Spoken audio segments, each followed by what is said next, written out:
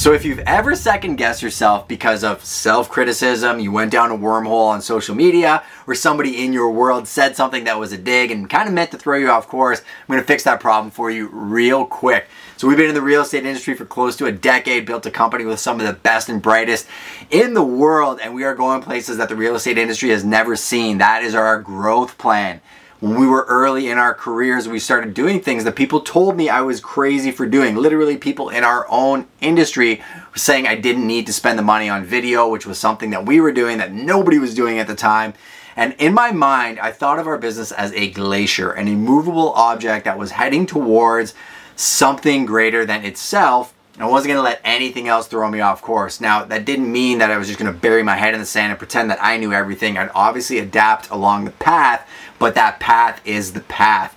Anytime I would hear criticism or doubt or anything, I'd literally just say, okay, awesome, that's wonderful. Thank you so much for your input. We'll let the market decide.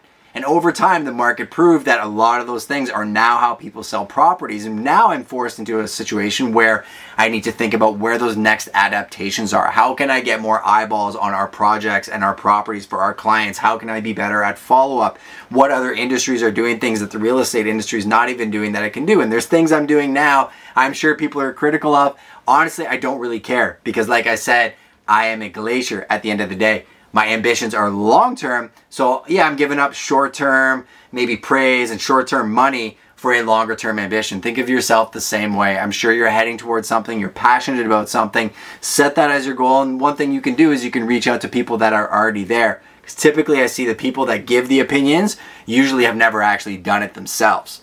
So if somebody's giving you opinions, find out where they're at in their process, and if they haven't done what you're looking to accomplish, maybe you shouldn't be taking their advice, and then reach out to those monsters. They will help you more than you know.